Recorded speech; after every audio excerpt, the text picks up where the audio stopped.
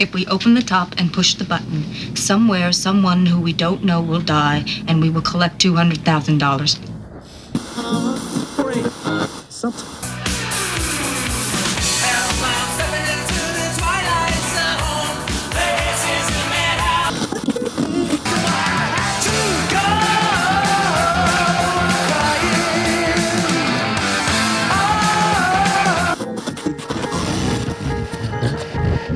Come on, we're gonna go for a joyride.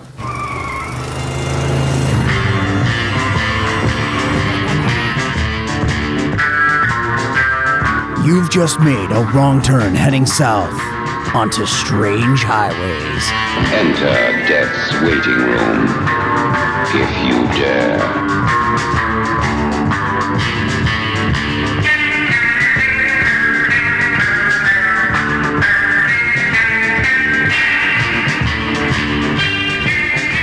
And welcome to Strange Highways. I am Paul. And hey guys, it's Terry here. And I hope you enjoyed our conversation about Profile in Silver. It was a little bit of a longer episode, but I think that considering the events that the story was surrounding, I think we had a pretty well-structured conversation, all things considered, even though we questioned the gentleman's ability, his time travel and his intent and all that stuff. That was weird. And that stupid watch. Yeah. Goofy ass watch. Yeah. But I mean, it's supposed to be the future. So I like that the future tech in that segment that's supposed to be 100 years plus looks way older than the tech we have now for watches and cameras. Yeah. It's just, little do they know. So anyway, welcome to Strange Highways. This is an anthology-based podcast, which I like the idea of calling it an anthology-based podcast because every podcast is episodic, I guess, right? Anyway, this is just one long anthology. Terry and I, we do different characters each week. I'm kidding. We've been watching The Twilight Zone for quite a long time. We covered the original series, and we covered the Paramount Plus series, both those, which you can find them other places. It's no longer Paramount Plus. We talked about that. And we're now into the 80s rendition of The Twilight Zone, and we're in season 1. I have to tell you, Terry, I know we've been doing this a long time. It's been over a year since we started. Counting this segment button, we have 10 segments to go to round out the first season. Is that exciting? it is exciting. It's a labor of love. I know how difficult some of these episodes have been for probably even our listeners, but yeah, man, this is definitely the definition of a marathon, not a sprint. Yeah, that's basically the best way to put it. Because for me, I really didn't understand how all this was constructed in the first place, but now understanding, while we're doing this podcast and how we have these conversations, I'm glad that we've had it broken down into each story, because I think that does a better conversation for not only us and kind of understanding the story, but it's better for our listeners. And I'm we kind of reformatted everything. I mean, we didn't, right? Because we've approached every every Twilight Zone story as a story, right? Which when I know when we started considering doing the 80s version, I started doing the math. I'm like, this is going to take a while. Having content planned out is not a bad thing, people. If you listen to any podcast, it's always nice to know where you're going. Right. So, and I did the math, and it works out to be about 3 years worth of content. So good on you, 80s Twilight Zone, for a lot of what's going on here. And good on you, listener. So thank you for, this is you're going to endure yes. with us. We always talk about this when we get to the end. People recommend this stuff. It's anybody can talk about the Twilight Zone. Does anybody else talk about the 80s version, and does anybody else go segment by segment? I don't know, right? I feel like we're the first people to land on Mars, Terry. I think we're the first. We're going to get there. It's going to end horribly. We're going to die, but because of our sacrifice, others can follow us and appreciate the journey. And to not pat ourselves on the back that much more, but why not? I've listened to some of the podcasts around us, that cover the same kind of content. we are those ones. We are the ones that are knee deep in the yet. Like we are like, we're with you folks. Yeah, you've seen the bad episodes. We're going to talk about those ones too. Like we're good, bad, otherwise. That's what we're here for. I mean, I don't know. Again, Terry's a brother, and I love him to death, and I appreciate that he has joined me on this journey. Good, bad, otherwise. There's always something to like. Even a stinker of a segment, there's something to talk about. I'm not we're getting into like something here that I think there's some gold in these hills, and we're getting into like a person. We'll get into, maybe they didn't want their name associated with this, but we're getting into some Mount Rushmore level talent for the Twilight Zone, right? So perhaps a notable name from the past. Yeah, which we'll talk about that a little bit in a second. But yeah, anyway, so thank you everybody for listening. We're in the final 10 segments of the season. We're almost there, everybody. We're almost there. And I can tell you, because I've said this previously, I did get ahead and watch the rest of the season. There's some pretty clear skies for a bit, Terry. So I'm hoping you're enjoying the ride for a while, because when we get to the very last episode, the last 2 segments, it takes a sharp turn in quality. But other than that, there's some good stuff ahead. So, well, you're the guy with the water towards like the happy median of the marathon here. Yeah. So you give me the water. So I have not watched anything past this. Yes. So I'm just saying that when we get to the last 2 segments, we're going to have cramps. We're going to be falling down. We're going to be pulling each other just to get to the finish line. We're going to be actively shitting ourselves. It's going to be a bad time, but we're going to get there. Is what's going to happen. Yeah. We're going to make it together, folks. Holding hands, eye contact, pooping our pants. That's what's going to happen. Anyway, so yeah. Well, I don't know about that one, but and one of us will, and one of us will be, but not Terry. Anyway, so here we go. It's Button. It's season 1, episode 20, segment B. This is a fun one. So who did what here, Terry?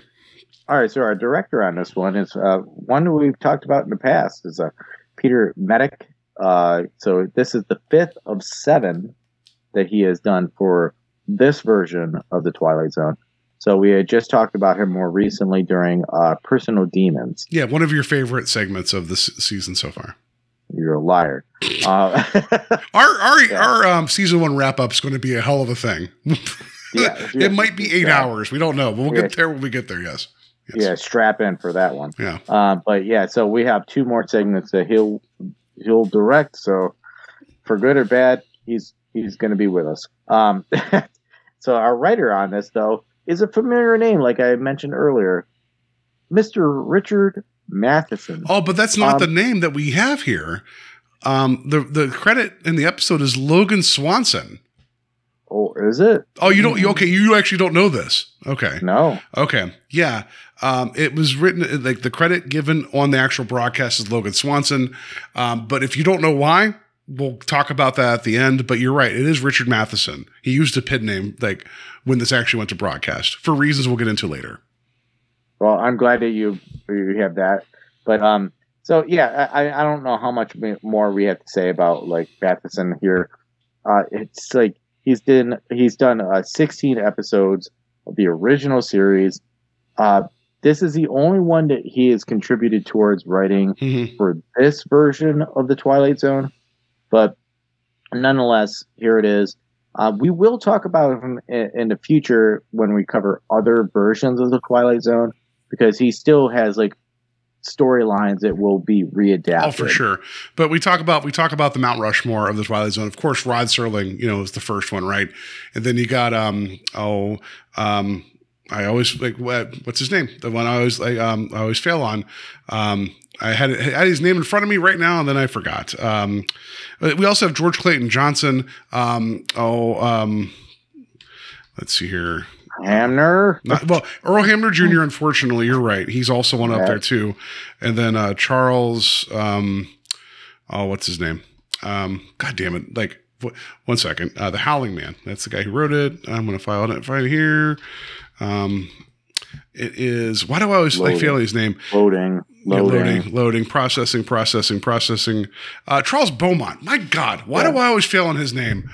Like, I feel bad because like he's such a prolific writer for the Twilight Zone. Charles Beaumont, wrote a lot. So we got him, we got Serling, we got Matheson, we have George Clayton Johnson, and we have Hamner. And those are the biggest contributors. That's the top 5 for the original series. And Matheson is like, I mean, you throw a stone at like Matheson's output is much more significant. He's written so much more outside the Twilight Zone, but it's important that he was a part of it. But like what he's done for like science fiction, like, like the stone reference is really like the ripple that he has had on science fiction. Like it's incredible. Like I Am Legend, like seriously. Yeah, and then what was it? What Dreams May Come, Bid Time Farewell. Just like this is the gentleman has written so much, and he lived a long and full life. And he was a prolific writer. And also I don't think Steven Spielberg wouldn't be the director he is without him doing the made-for-TV movie of Duel, which is a Matheson story, right? Duel is amazing too. So Matheson, he's a treasure, but also I don't think you'd have Stephen King without Richard Matheson. And then didn't we talk about him more recently for Dead of Night too? Yeah, we did. Yeah. So, but like Matheson, I adore him. I've read some. I'm not as well read as I should be with him, but I like his very matter of fact, meaning his stories are always kind of anchored somewhere like in a human quality that you can approach going into. And then it gets weird, where Beaumont was always kind of like, let's just get weird and creepy. And I'm all about that too, but they're two sides of a coin, right? Right. And I think and also the fact that they were friends and they liked each other, I think is also great because their writing styles were very different. And we're also going to get a Beaumont update here in the next couple episodes as well. But yeah, it was nice to see a Matheson story that was not part of the original series being adapted for this iteration of the Twilight Zone. Right. And I actually applaud the producers and the hands that be to actually include him here. It's like, because they keep on bringing in certain actors and everything too. It's like, why not bring one of the quintessential writers of the original series? And it wasn't like he was falling off. I don't know why you didn't tap him more. I think he was so frustrated with what happened here, and we'll get to that later, that he didn't put his hat in the ring anymore after this. Right. But it's like, how do you turn away? How do you turn away one of the statesmen of the original series that wrote some of the best episodes of the original series, right? And to really make a name for the series itself, because I think that Matheson really brought the series into itself with some of his own storylines that maybe the series wouldn't probably have been the same thing without him. Yeah, what's one of my favorite episodes of the original series? Nick of Time. We talked that's the one with the Fortune Machine, right? It's incredible. It's a great story. It's so good, and was it Terror 20,000 Feet, right? Which has been original series and in the movie, right? And then it was adapted again. Yeah.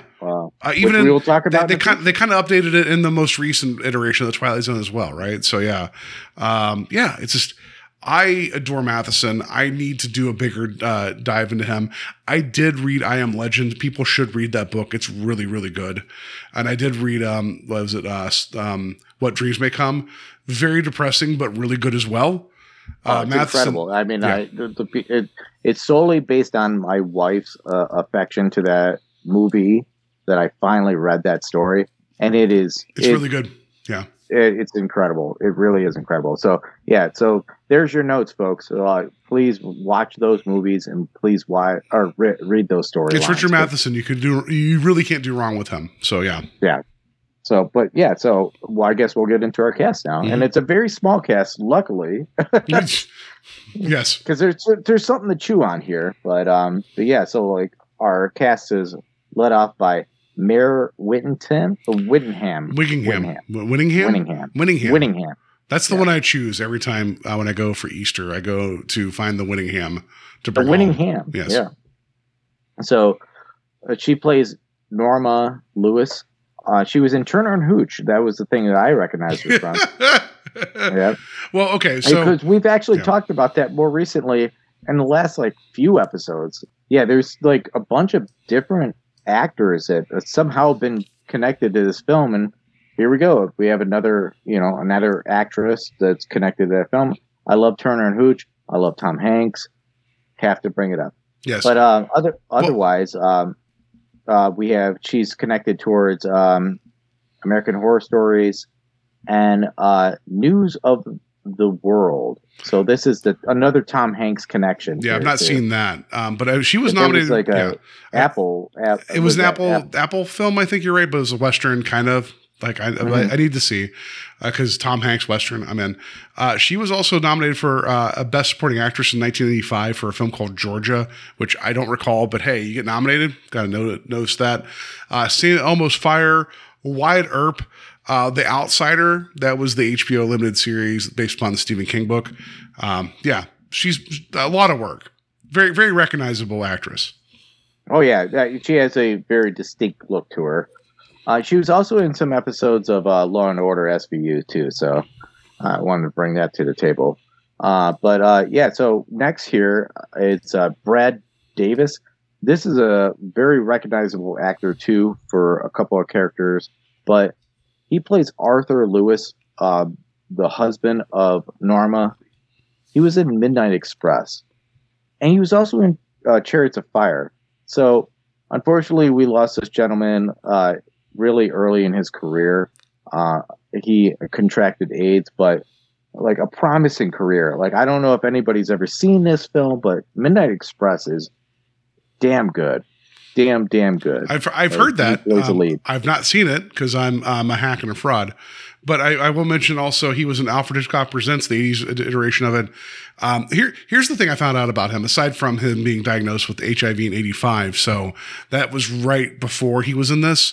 But he kept his condition private and right before his death in 91 because he knew it would affect his ability to work because there was a big – we both know growing up with that. Like that was like the big – it was stigma. Yeah, right. So like you don't tell people, right? So, but he was originally cast as John Rambo in First Blood when John Frankenheimer was scheduled to direct the film before it was canceled due to Orion Pictures' acquisition of Filmways.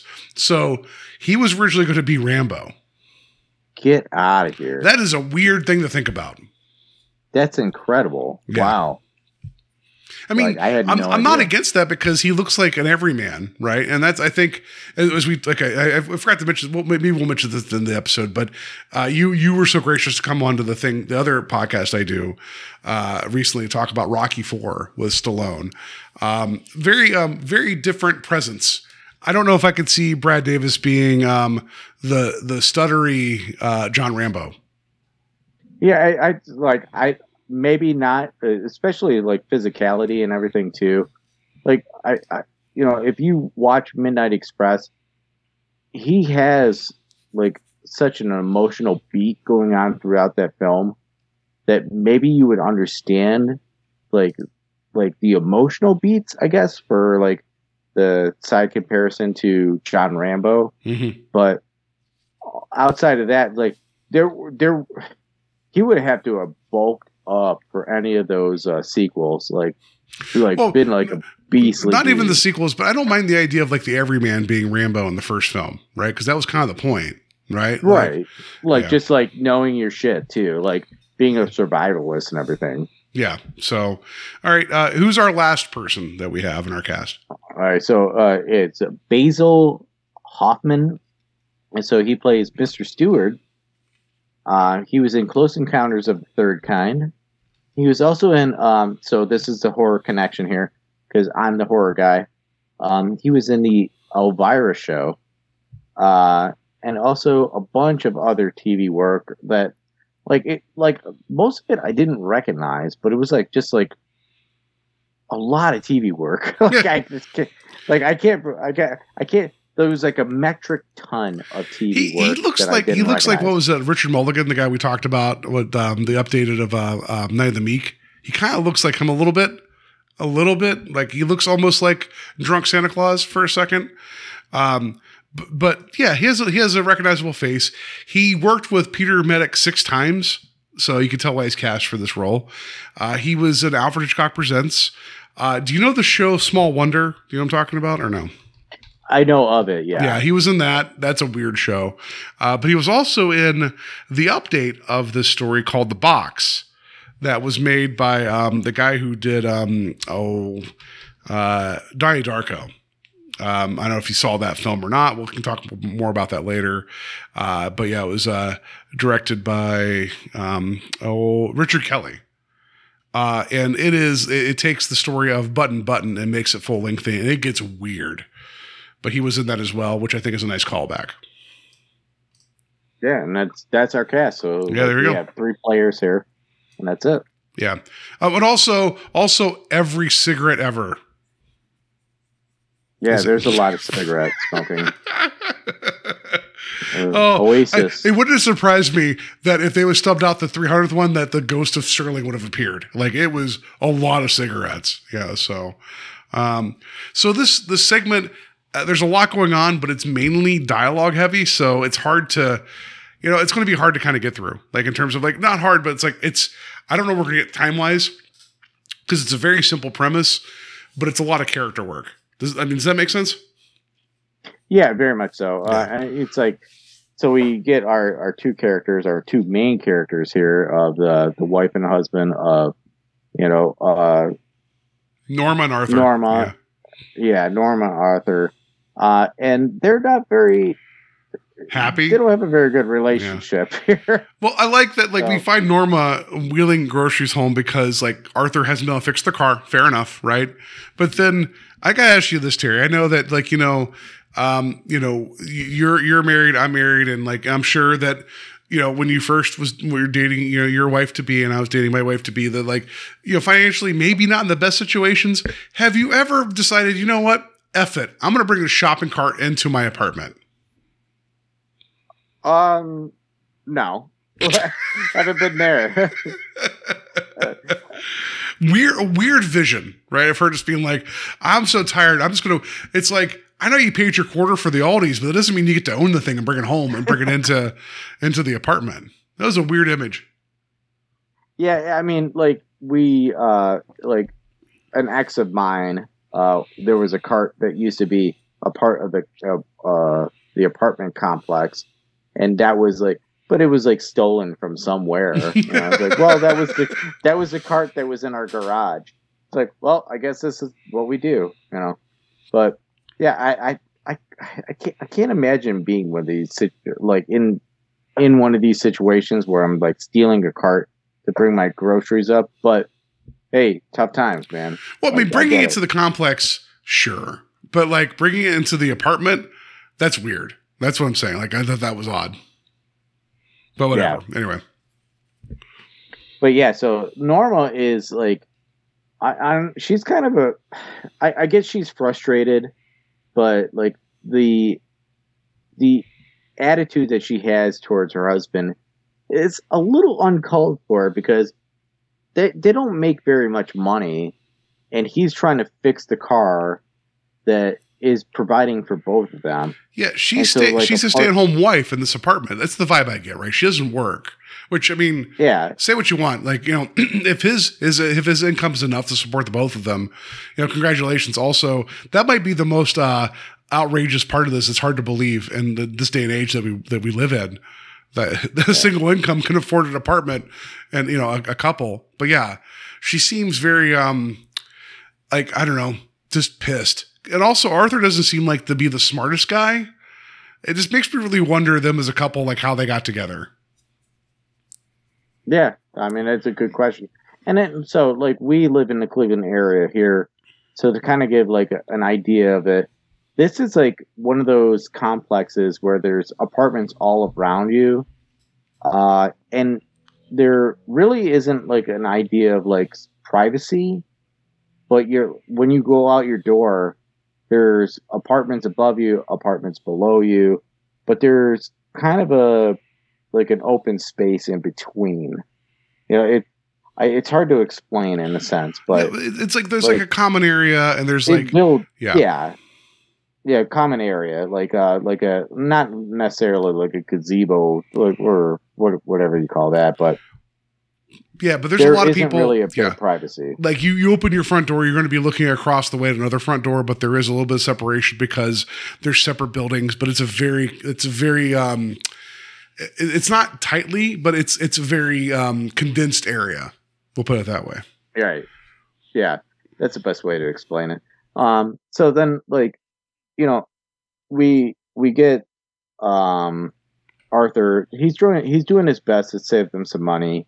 He's trying to work on the car, and he's also trying to like be a little bit more aware of his wife's problems. But I hate to say it, but Norma's not very understanding of his situation. Well, you get the vibe he's working on the car before he goes to work because he works nights, right? Like, so he's actually waking up early to try to get their car working, and then she does make dinner. Sure, right? Which. I like that she's making dinner and he goes to kiss her, and there's the bit where she's like don't do it, like the idea that she's like doesn't want to kiss him, but I like the idea that it's like not in front of the eggs, like the eggs are going to be like, oh, you guys are being uncouth kissing in front of us.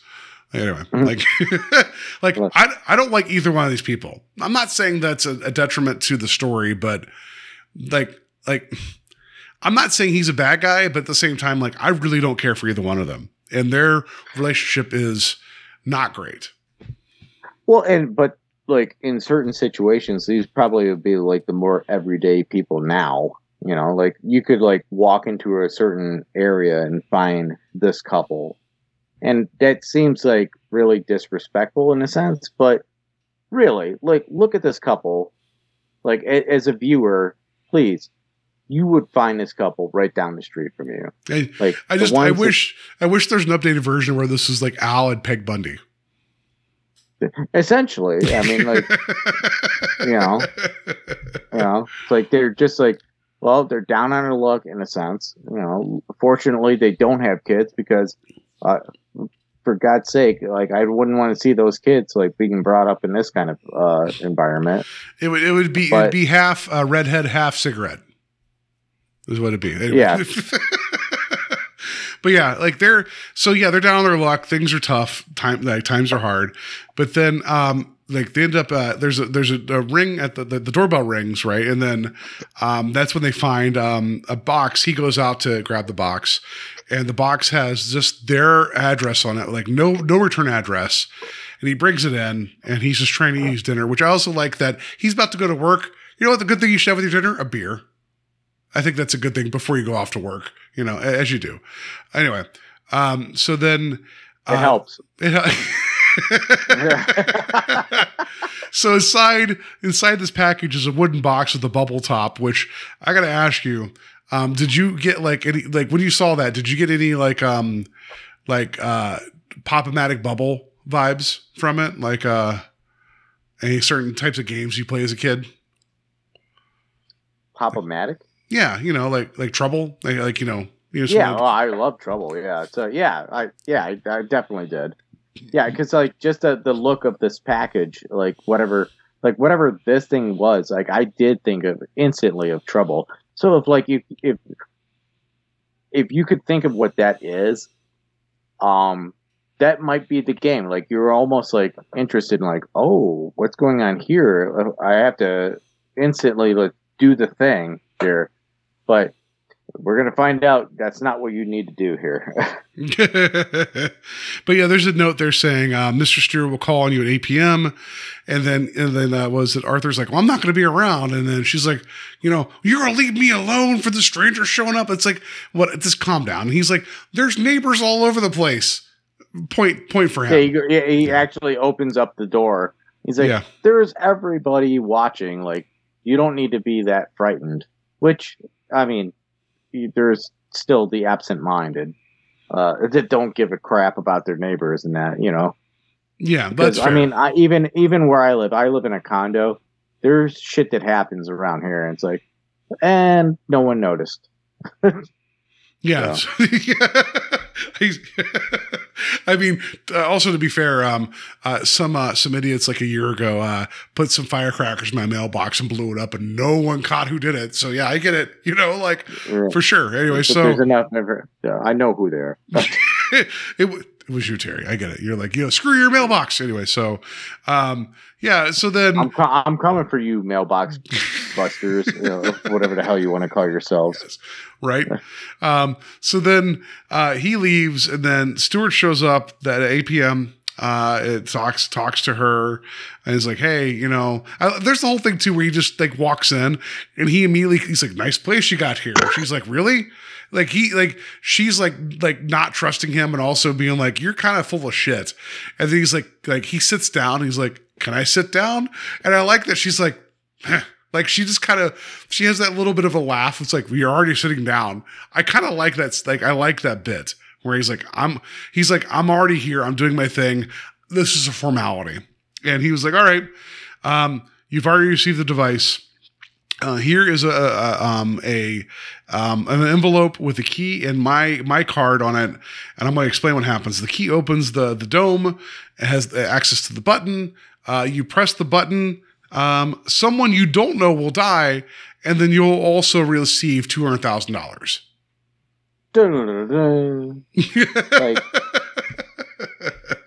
Like there really needed to be like the real moment music going on right there. Like, I actually, like, I'm starting to think to myself, who would not take this moment? Because us as Americans, how many times have we seen these people right now? At this point, like I'm looking at real life right now. We don't see compassionate people like we used to. Like, honestly. I mean, so. I will counter that saying we do. It's just, however, we live in a day and age of like constant like social media. So the terrible rise to the top, and like those that are compassionate don't do it for likes. So we don't always see the most compassionate, because if like they're actually compassionate, they don't care about that shit, right? So I do think it still happens. But they also found the right couple for this type of scenario. Mm-hmm. Like, so I agree with that. Yeah. Yeah. So like, if we're like, we get the Lewises here, they are the couple that maybe they were looked at from that point of view. It's like, all right, if somebody's going to exploit this, it's going to be them. So why not talk to them and see what happens? This is like perfect scenario. Cause I mean, look, listeners right now, even if like changing the concept of like what the money is, if you press the button, maybe it's $1 million. Cause inflation, right? Yes. Yeah. Inflation. It's like $1 million. All right. You got your own problems. You think about your scenarios. Maybe you can help your own kids. Maybe you help your grandkids. Like, somebody you don't know is going to encounter death. It's like, that's a scary thought, but also like an overwhelming thought too. It's like, I actually was like, damn, this is a weird concept that doesn't go away. Like the idea of what. Oh, so you were not familiar with this whatsoever coming into this. What's that? You were not familiar with this story at all coming into this. No, I had no idea about this. That is wonderful. Okay, good. Okay, so, okay, good. I'm glad that you were not like this. This seems like kind of like a trope at this point of like, would you do this if somebody else dies? Which I think this is built off of this. Okay, good. I'm glad that like this kind of hits you, right? Because it's a very stark decision, right? Like, and you're right. Like, now there was hard times then. There's harder times now. Like, like it's not a victimless crime, but can you sleep at night knowing that you don't know the person that died? Right. Right. And like, I honestly do think that there are people out there that would hit the button multiple times because they don't care. Like that, and that's a scary thing, because like, going back to compassion, it's like, if you really think about what the outcome is going to be here, it's like somebody's going to lose a loved one. Yeah. It's like, you're hoping for the scenario, like, well, maybe somebody who already has cancer or whatever, they're going to be put out of their misery. But it's like, the concept is, it doesn't matter. Like, it could be a baby. No, that's what they talk about. Yeah. But I almost, I mean, I know this isn't the show that we do. I almost wanted to make a skit where it's like, okay, you have the key. It opens the dome. And if you press the button, beep. Oh, I didn't even tell you what it's going to do. Beep. I didn't even. Let me tell you. You press the button. Like, I'm expecting the person to keep hitting it regardless. Like, it's like, I didn't even tell you someone's going to die. It's like, oh, someone's going to die. Yeah. Beep, beep, beep, beep, beep. Like, I was expecting that would have been the skit where it's like, I didn't even tell you what happens next. You just press the button. Yeah, just opening the dome has already put somebody at a critical. Yeah. You know? Like, I just like the idea that would just been like I didn't even tell you could get paid. Oh, you've already pressed the button. All right. Well, that was like, all right. Like, you know, like it's like you only get paid once and they just keep pressing the button over and over again. It's like you've killed an entire family. Beep, beep, beep, beep, beep, beep, beep. That's what I'm expecting in this day and age. Right? Like, you know, it's just a button to press. Likewise. Yeah. Yeah. Because there's, unfortunately, there's a lot of selfish people nowadays. So yeah. Well, I mean, yeah. Hopefully you're not that person, listener. I don't know, man. Like, you know, like we live in a country in which like all it takes is like one bad day from like everything going sideways, medically speaking. Would you press that button? You know, right. Like it's, you know, I can't judge somebody because things are screwed up in this country the way it is.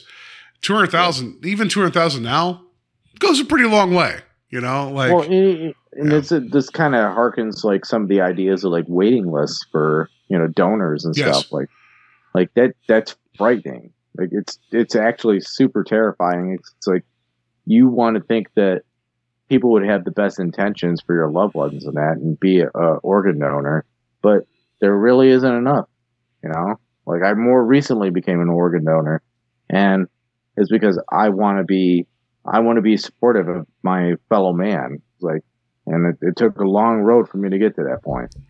Well, that's fair. I'm pressing the button because I want a car. Oh. I want a cool car. I'm kidding. I want to get a You dirtbag. Yeah. Hey, you know what? I could pay off my house and, like, you know, get a nice car. You know, I don't know. Wow. You know. Wow, Here, let's put it this way, Terry.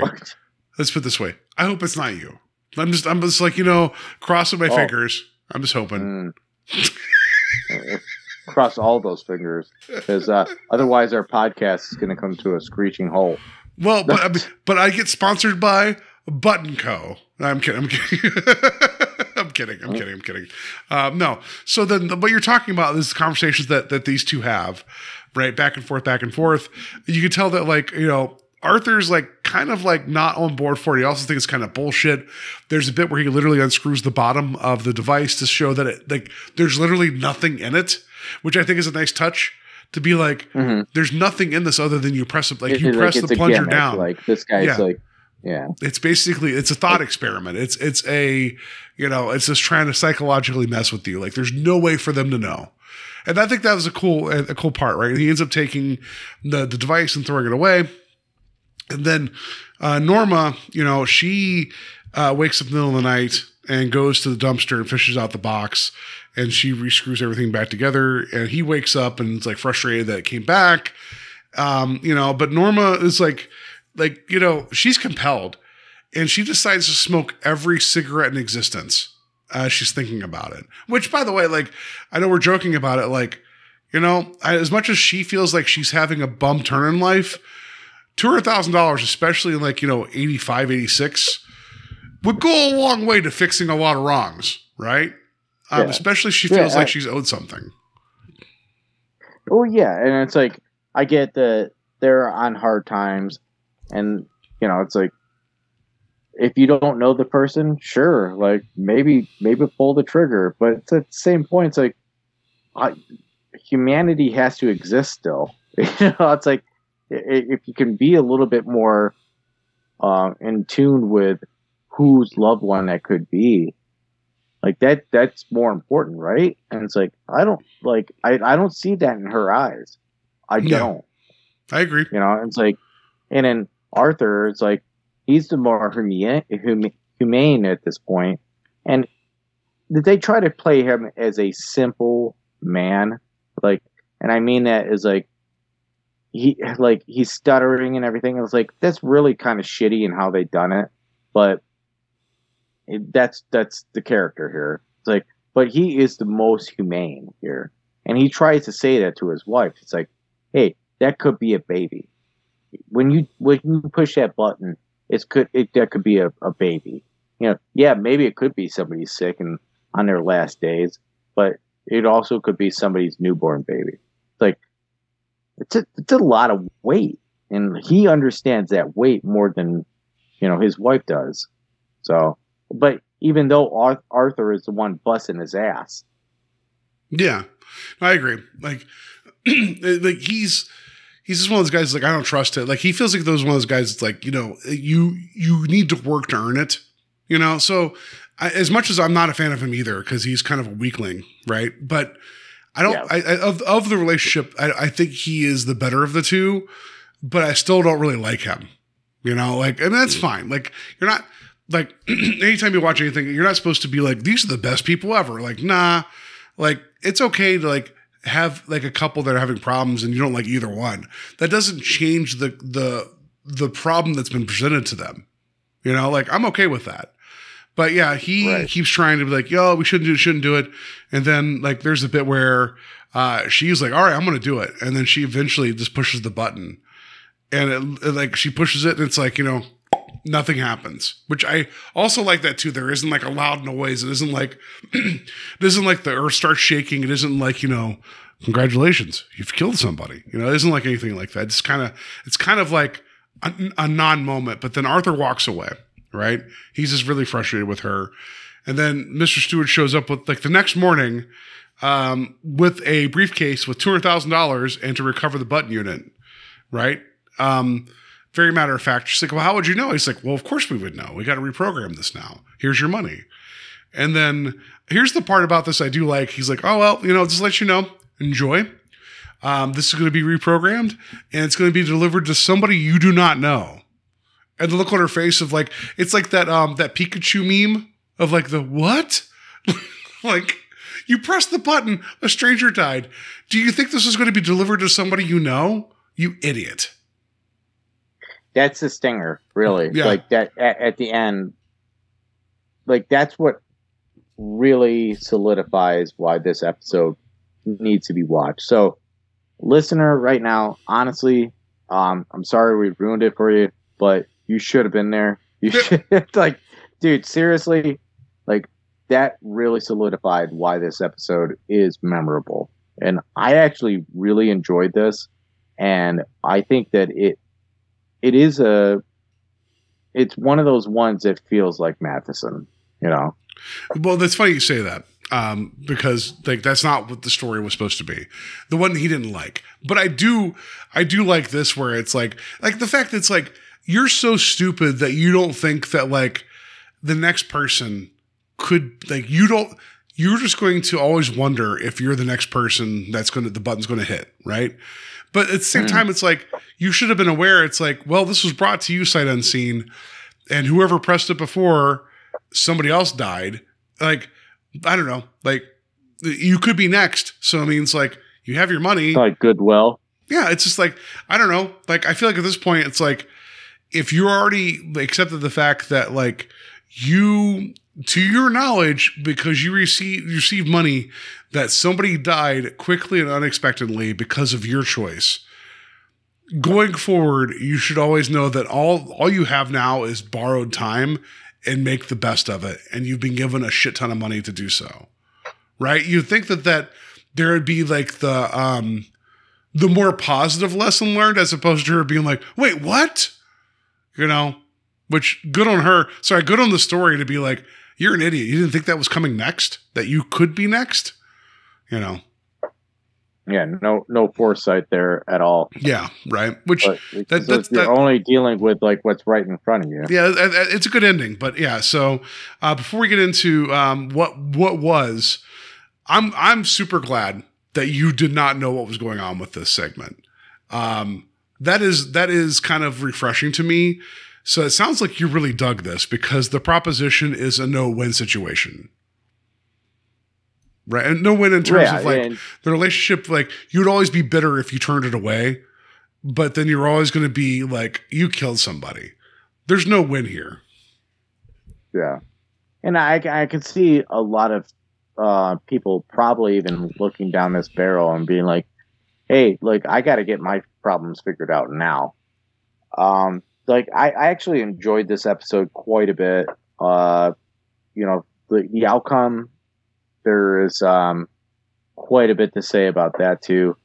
Like, it's something that, like, really it resonates still. Like I said it earlier, it's like, I think there's a lot of people out there who probably look down at this and be like, I don't know, I'd probably do it just so I can change my own life and then, like, kind of deal with the repercussions, because, you know, like, money's money, you know? Well, I mean, this isn't dissimilar, and I'm gonna pull this briefly political, so bear with me. This is my choice, not Terry's choice, so you guys can judge me appropriately. Like, during the middle of the pandemic, there was a big thing before the vaccines were available where Texas was like, we need to open up. And it was like, what about our elderly? And they're like, well, I think my grandparents would, like, be happy knowing that we had a strong economy if they weren't around. It's like, you're going to sacrifice your older people. These were, like, you know, people in, like, positions of power that were saying, like, you know what? The elderly, they had a good run. The economy comes first. Button. You know, like... You talk about, like, the faith in humanity part, but, like, that's the part that I saw that kept showing up, where it's like, yep, as long as we can keep making money, I don't care about the cost of human life. I agree with you there. But also, like, what was it recently? There was the story of that young man, was it in Missouri, that went to the wrong house and got shot twice in the head and the arm because he was at the wrong house. There was somebody next, like, two doors over, that heard him screaming for help and ran to his aid, like, unabashedly, and helped him just because it kicked in. So, you know, do with what you want with that. You know, like, people are terrible, but people are also capable of really good things too. Yeah, fortunately. Yeah. You know, in time of need and that, but yeah, you know, sometimes there's also the people, like, that don't pay any attention whatsoever. It's like, but no, I agree that this episode is it's worth discussing. There's certain things going on here that, like, are still, like, worthy of talking about, and, like, I can't believe that this is still probably a possibility of people being like, yeah, my needs before yours. Yeah, and I'm, like, joking about paying yeah. off my house and getting a car. I hope people understand that. Like, that was the joke, right? Like, that's, you know, like, to know that, like, somebody else will suffer and I could gain from it. That's not how I'm operating. I was making a joke for the sake of the podcast. I know you know that, Terry. That's not Paul. No, that's not Paul. Like, I can attest to that. Yeah, I mean, so if it's 300,000, don't attack the webs. If it's 300,000, maybe. I'm kidding. No. So Paul's not getting paid. So yeah, I can't dock his pays or anything. So, yeah, I pay joke within a joke. I pay $14 a month for the show to be possible. So yeah, I clearly I'm in it for the money. So all right. So you mentioned the way the story ended. I'm going to tell you how it did end and why Matheson was not happy with it and changed his credit at the end of this. So are you ready for this? Let's go, dude. Okay. So Button was originally published in Playboy. June 1970, the story was republished as part of a collection of Matheson short stories. In the original short story, the plot is resolved differently. Norma presses the button and receives the money after her husband dies in a train accident, where he is pushed onto the tracks. The money is the no-fault insurance settlement, which is $50,000 instead of the $200,000 in the episode. So it was $50,000 in terms of the promise of the button, right? Despondent Norma asks the stranger why her husband was the one who was killed. The stranger replies, "Do you really think you knew your husband?" Think about that for a second. Yeah, let that soak in. Right? That's dark. I mean, not that this is dark as well. Matheson strongly disapproved of the Twilight Zone's version of the TV version of this, the new ending, and used his pseudonym Logan Swanson for the teleplay. So he would have preferred that ending, which wouldn't have been that far out to change, right? Like, it's almost like that monkey's paw thing of like, be careful what you wish for, which is what this is, right? But then the notion of like, do you think you knew your husband? Which, knowing the toxic relationship between the two of these people would have applied really well. And it would also put Norma in a position of like, oh, I pressed the button. It's somebody I don't know. Oh shit. This is the husband that's been like long suffering. It's given me everything I wanted. He's gone now. Right? I think that would have been interesting to explore that. I think that would have been interesting, but like our outcome here is I think both are interesting. Somebody. I think both have weight to them, right? But I could see why Matheson would be upset about that. Yeah. Well, and it's like, but we're also like led to believe that both these people are scumbags. So it's like, all right, well, yeah. We're more interested in who that other person is. Yeah. Like who is the person that lost their lives. It would have been like terrible if like in a later episode of the Twilight Zone as we're watching, you just like, there's a regular story, not like unrelated to anything. And in the middle, someone's like, oh, and they just fall over dead. Like, you're like, what happened? And then we find out that was the button press. Like they have nothing to do with like the rest of the story. Like that would have been very to be continued. That would have been a very Monty Python bit where someone in the middle of the story just dies for no reason. Like he's here, gone. That's a connect. Actually, I would love that as your connective tissue. Like actually, if we ever get like a reinstallment of the Twilight Zone, I want that to be the thing. Then finally the wraparound is like. We finally get an explanation of why certain like our main character's getting off the bus and all of a sudden the bus driver just dies and the bus just veers off and just like hits like, an orphan factory or something and causes like a big, I don't know what an orphan factory is, but, like, I don't know if they make orphans or they just employ them, but it would just been bad. That's Cleveland, Ohio, orphan factory. Yeah. Orphan factory, as you do, anyway. Oh no, that orphan factory. It blew up right beside, I don't know, the Thumbtack factory. I don't know. Anyway, anyway. Yeah, well, it was right next to a White Castle. So, oh, the saddest of restaurants. That gives you context. Yeah. Anyway, any other thoughts about this before we get that twist? Nah, dude, give me the twist. All right, twist rating is 1 through 5 as always. That has nothing to do with how we feel about the episode, but 1 meaning a mile away, solved for a mile away, and 5 meaning mind-blowing. I'm going to put it to you, Terry, first, because I did not know that you had no idea what we're coming into. This is very fascinating to me. Okay, so the outcome of being like, there is going to be like the decision that you're going to make the push of the button and it's going to affect you. Sure. But then like that stinger right at the end, we're going to make sure that the person doesn't know you. Like then it's like the slack-jawed look on who's it? Norma? Yeah, Norma. Yeah, Norma's face is like, oh my God, it may be us. Like, I'm going to give that a 4. Yeah. I'm going to give that a 4. I think in context, I think a 4 is good because it's like because the twist, I think the first twist is the button itself of like, well, the choice, right, is the twist, right?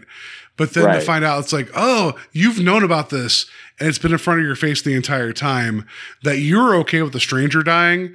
But then to find out that it's purposely being given to somebody that has no idea who you are, that's chef's kiss. I'll give that a 4 as well. Yeah.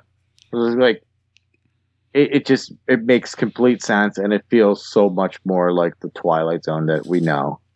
Like, yeah, it's frustrating that it's like, one of those things where it's like, bro. Yeah, it's one of those things where you think Matheson would have been like, you know what, it's not my ending, but it's pretty good. Like game should recognize game, right? But yeah, whatever. Anyway, so yeah, solid segment. I'm super glad. Like I've said this multiple times that you had no idea. Like I did not know that you did not know what was coming. That's wonderful. Zero Wonderful. Expectations. That's the refreshment of this series for me that you did not know, and we got to talk about it. That was wonderful. So before we talk about what's coming next, you guys can find us on Facebook at Strange Highways. You can email us directly at strangehighwayspodcast@gmail.com. We're always posting weird images. I have some fun ones from this episode coming up too. wherever you find your podcast, rate and review us would be greatly appreciated. I know that's harder to do than say, but if you enjoy the conversation, however you decide to share us, we would appreciate it. And then Terry, how can people find us otherwise? Well, we are asking for fan art on what an orphan factory would look like. So if you can, please, yes, no, thank you. Submit Orphan Factory fan art. If we get multiple selections, we will give a prize. DeviantArt, like whatever. Post your link. I'm saying if we get like 3 or 4 like submissions, we will make a decision and we will give a prize. I do not care what I will pay money out of my own pocket to give a prize for an Orphan Factory. I will do that. Please and thank you. Yeah, it's going to be out of our own pocket. You know what's right. Well, no, I'm not. Like, you know what I mean? Like I'm saying, like it isn't. Yeah, I will pay. We will make it worth your while. This is what I'm saying. This is what I will make it worth your while to give us fan art of an Orphan Factory.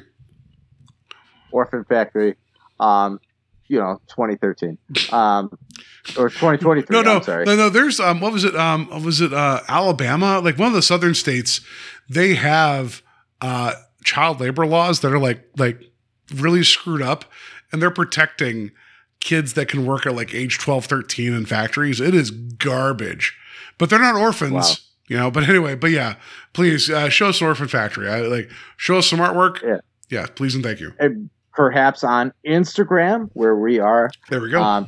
Please check us out on there. We're on Instagram. We're still doing that. Please follow, it's like we do a hell of a job here in the sense that we have our own normal lives and we have to do the 9 to 5, but we pay for this. This is like a labor of love for us. We don't make any money off of this. If you can rate and review us on whatever platform you listen to us, we would greatly appreciate that. And there's a lot more to come here, guys. I hope you're enjoying it because, we're not stopping. Mm-hmm. We've come this far, so no, that's not what's happening. Yeah. So even if there are 0 listeners, we're going to be here. It's just going to be, it's just going to be you and I. Factory. Yeah, it's going to be you and I just sitting on a porch talking, just doing some whittling, just talking. We're in it for the long haul for this series. We need to find out financially how we're going to make the was it the CW the one season of that, because it's really hard to find right now. It's expensive to buy that series, the one with Forrest Whitaker being the host. Hopefully you guys are interested in that. Maybe we might open up a GoFundMe because damn it, because we're spending our hard-earned money on advertising this and putting it out there. So I don't know. I just feel like one way or another to the bitter end, right? All things Twilight Zone. We'll get there, whether you want to hear about it or not. We'll get there, right? So, for death or glory. All right, let's just talk about what we're doing next. And now, Mr. Surly. Next episode is Season 1, Episode 21, Segment A, Need to Know. I cannot wait to talk about this one with Terry. This is, here, I'll put it this way to you, Terry. Let me tease it this way. It's a proto-X-Files segment. Ooh. Yes. Oh, that... Does that kind of pique your interest a little bit? Because it's very X-Files-ish, ish. The next 2 segments are going to be, I think, the next episode 21 as a whole, segment A and segment B are going to be fun Terry segments. Terry treats, as we say. I don't know what that means. There's going to be some Terry treats coming up. That's only for my wife to say. All right, so that's going to do it for our discussion about Button. Next week, Need to Know. I cannot wait to talk to Terry about this. This is a fun one. Everybody have a good week. Have a safe week. And in the meantime, I don't know. Don't be an asshole. Don't press that button. Think about what you're doing when you do decide to press said button. Also, cigarettes. All the cigarettes are bad.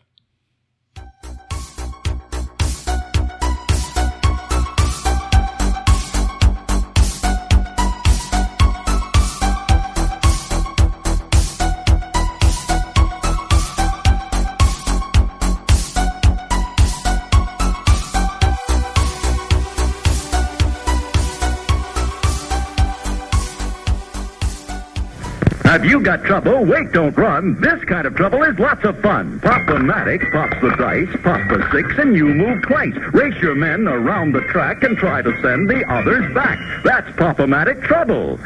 The game is fun for Dad and Mother, and Sis can trouble her mean old brother. Trouble, trouble, that's the name of Koner's Pop-O-Matic game. The most exciting chase game that makes trouble fun for everyone.